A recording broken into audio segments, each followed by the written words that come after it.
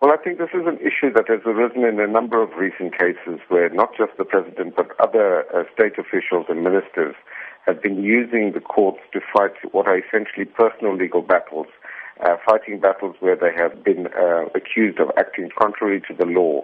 And therefore, the court has now decided to consider the matter that was argued in court yesterday by lawyers for the political parties, saying that the president must carry the costs himself, given that he brought this urgent interdict to stop the publication of the Public Protector's report, and then withdrew it, having incurred considerable costs not just by himself, but by other parties as well.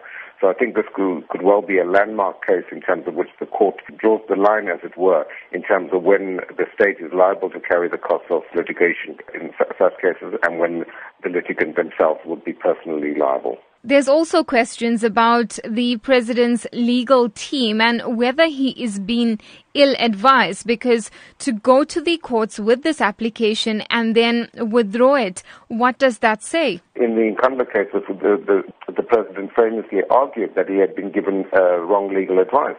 And one would have thought that if he has been given poor legal advice, that he would fire those legal advisors and appoint legal advisors that would help him to execute his responsibilities in terms of the Constitution. So that is something that we would certainly expect the president to do, is to fire Mr. Michael Hulley.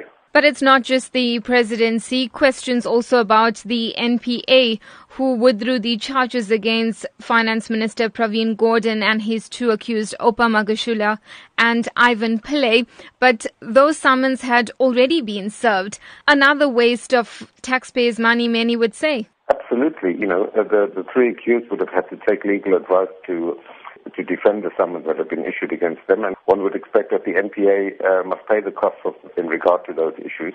And again, it's an abuse of state resources, because there was no basis, as we knew from the very beginning, there was no basis in fact or in law for those charges to be brought in the first place. And what does all this do for the faith of the South African public in those who hold office in this country? There's a crisis of confidence in our political leadership in the country at the moment. There's a crisis of confidence in the leaders of state institutions, the Hawks, the NPA, SARS.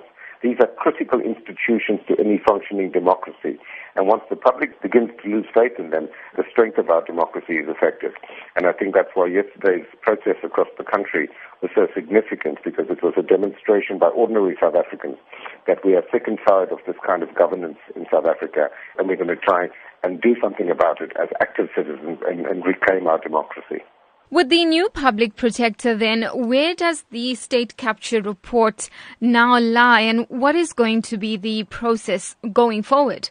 What this report has done is to tabulate the evidence that the public protector was able to garner from her investigations and interviews with various people, and put that information together in a consolidated way.